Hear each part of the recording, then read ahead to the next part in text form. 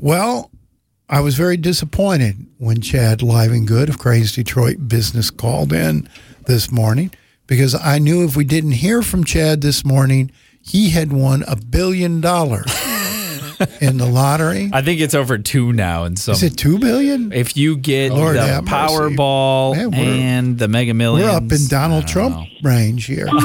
So Donald Trump on paper. I was hoping we wouldn't hear from Chad and someday along the line we'd get like a nice little birthday present from you. I was going to say, if Chad wins, we do hear from Chad.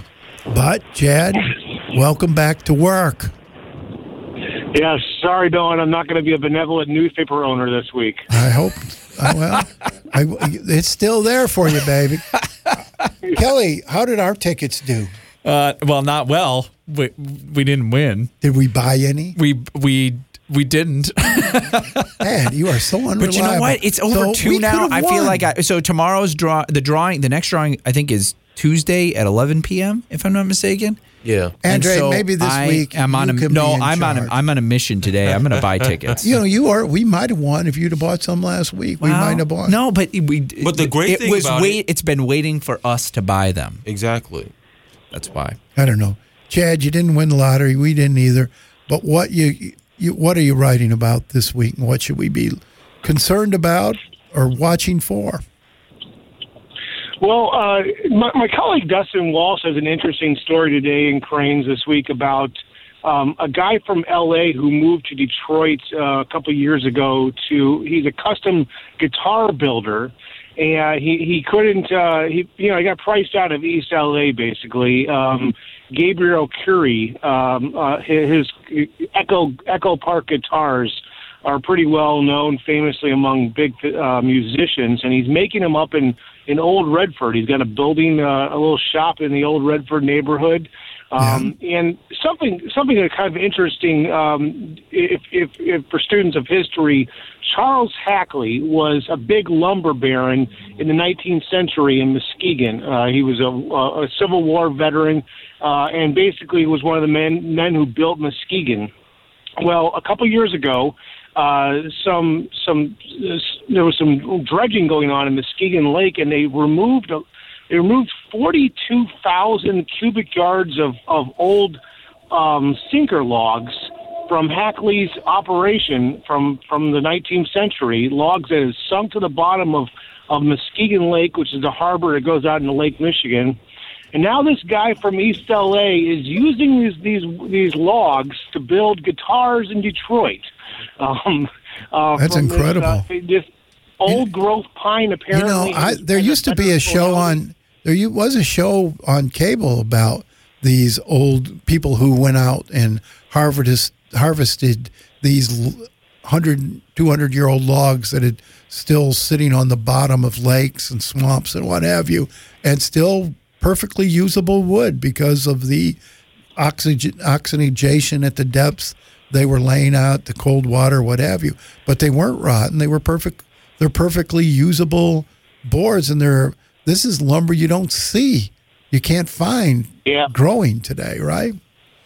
Well, apparently the tonality of old growth pine is better than pine that has been grown or was reseeded after all the various, slashing harvest of the 19th century, early 20th century. So this is pretty valued lumber. Apparently it was sitting in a pile, and a local businessman, Brian Mooney of Integrity Building Group in Detroit, he was on vacation and saw an ad for someone trying to sell these logs that were found at the bottom of the lake, and he bought all 800 of them, and had them shipped back to Detroit, and then he went into a partnership with this with Curie, the guy who Gabriel Curie, the guy whose guitars have been used by Joe Perry of Aerosmith, Josh Homme of Queens of the Stone Age, and Johnny Depp.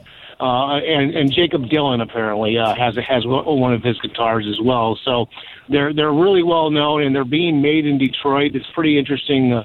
Pretty interesting story. And along with that, Mark Wallace of the we know him for the Detroit Riverfront Conservancy.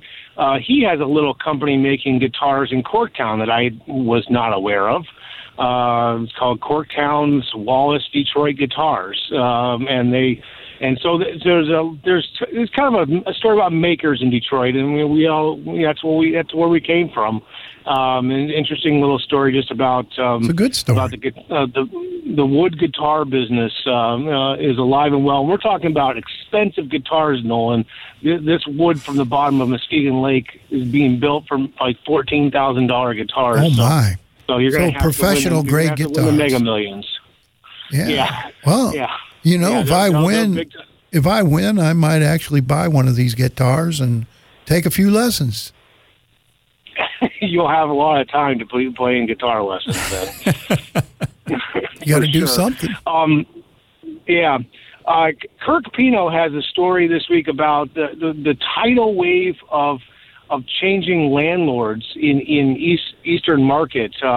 A lot of the old owners who have had businesses, restaurants, food operations, food processing plants, they've been selling and in a pretty remarkable clip their properties in the last 18 months. 20-plus buildings totaling nearly 500,000 square feet have turned over in Eastern Market. Who's buying them? There's been the Nelsons. They're a popular owner now of several buildings. Sanford Nelson, he and his son, I believe, they just. Is that Lyndon Nelson's boy? Lyndon Nelson is Sanford is the son, and they just went and bought the Lear Corp building in I call it Harmony Park still, but downtown, and a couple of other old time owners there. The Busy Bee Hardware sold out. There's a $6 million redevelopment of that building underway right now. I hate to see the Busy Bee go. It's hard to let it go, but it's a pretty good corner right there, at Russell and Gratiot, and I think it's got a lot of potential, along with what's already going on across the street with all the little shops that have kind of gone into those, that series of buildings there on the east side of Gratiot that were vacant just a couple of years ago. So there's some pretty positive developments there. Bert Deering, Bert's Warehouse, the barbecue joint. He's sold to Sanford Nelson and is leasing back basically from him. And George Jackson used to be head of the Detroit Economic Growth Corporation. His investment company is planning several the redevelopments. The Riapoli Market they're going to redevelop for 20 million. Riapoli, thank you. The $20 million redevelopment. So there's a lot of it's kind of sort of to be expected. That as we're sort of moving out of downtown, Eastern Market is seen as a place that's red hot, isn't it? Destination. Yeah, it is red hot. So the real estate naturally is going to move out there. There's a lot of vacant land around Eastern Market. Yeah, to the east and the north side yes, of it. It's a wasteland around Eastern Market. I mean, block after block after block is sitting there empty. Up there by Mac and stuff, there's all kinds of vacant land. Just east of the market, it's wide open. It's like a rural environment out there. It is. There's several buildings that were speculators are sitting on. One I'm familiar with is the former Thurmple Valley building, Thurmple Valley Hams, a hog plant that's sitting right there next to the Dequinder Cut. It's got some windows in it now, but it's still waiting for tenants. And obviously all this is going to be dependent upon demand, but there is definitely some major changes underway in Eastern Market that we're taking note of here this week. Yeah, Eastern Market has emerged as one of the hotter investment opportunities in the city. You've got construction going on nonstop over there, but also over in Corktown, just continuous construction, Chad. Yeah, and there's smaller investors too, or they're out of state. They're not.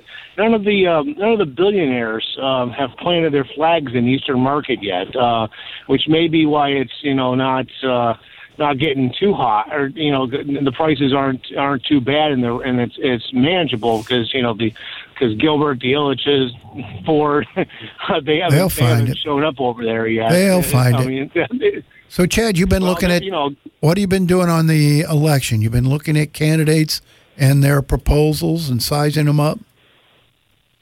Yeah, I mean, I've been writing a series of stories. I continue to go back to, and I saw your column this week. Both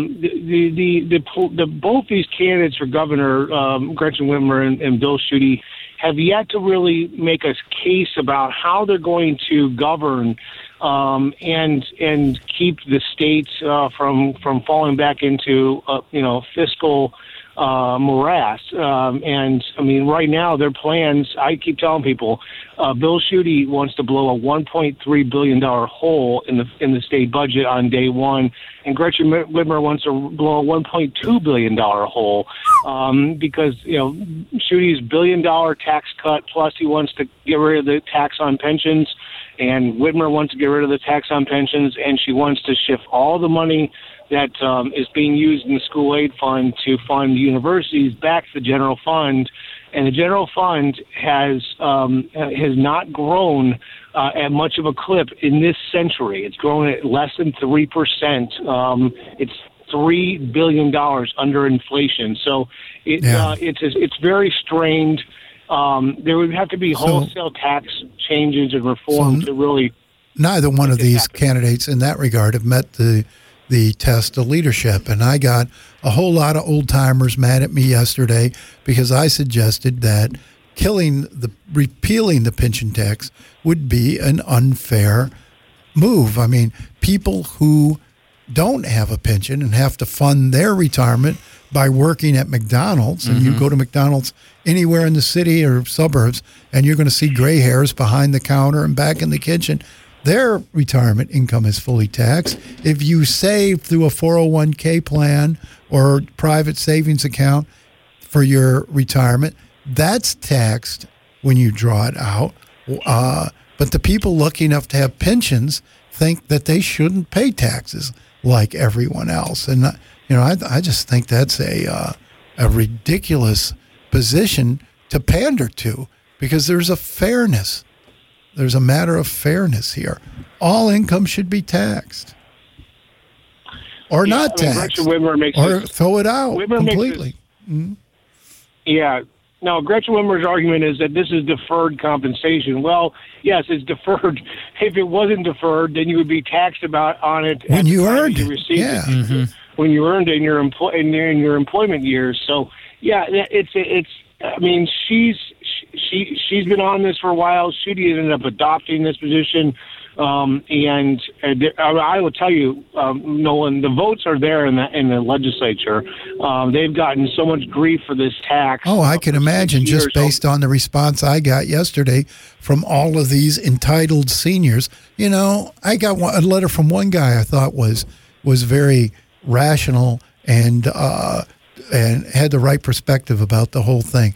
You feel like there's this attitude that just because you've grown old, you're entitled to some sort of special bonus or special rewards. You go to the movies and you get a discount ticket. You go here and there and you get discounts. And you got all these struggling young people. I mean, I'm in that older age group where I'm starting to get discounts on, and I'm like, don't give me a senior discount. Give it to the person over here trying to, this single mother with 2 or 3 kids. Give her the discount. I've got money to pay my full way. Just because I'm old doesn't mean you have to take it easy on me when it comes to prices or taxes. I mean, and these people who say, well, we were promised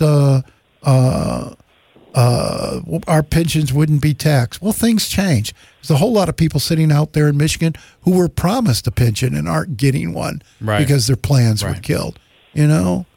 Promises don't always come true. Yeah. And this is the reality of our tax code, that for every dollar we collect in our tax code in Michigan, we exempt $4. There is literally of the $10 billion state budget, there is $40 billion left on the on the table every year. Well, thank God for that. Exemptions and carve outs. So yeah, we have a system where we've given away in our code, part of the farm every year. Well, one of my letter writers, Chad, suggested a 2% flat rate and no deductions whatsoever, no exemptions, no carve outs. That's the fairest way to tax, it would seem to me. Cut the rate, cut it in half, and cut out all the exemptions and credits. You mean for like everybody across the board? Everybody pays 2%. Yeah. I don't need to subsidize your child buried. I mean, you and Kelly'd break me up, for God's sake. Kelly in particular. Hey, Chad, we got to get to a break. Thanks for calling us. We're going to talk to you next week, buddy. Appreciate it. See you, Nolan. Andre, get us to a break.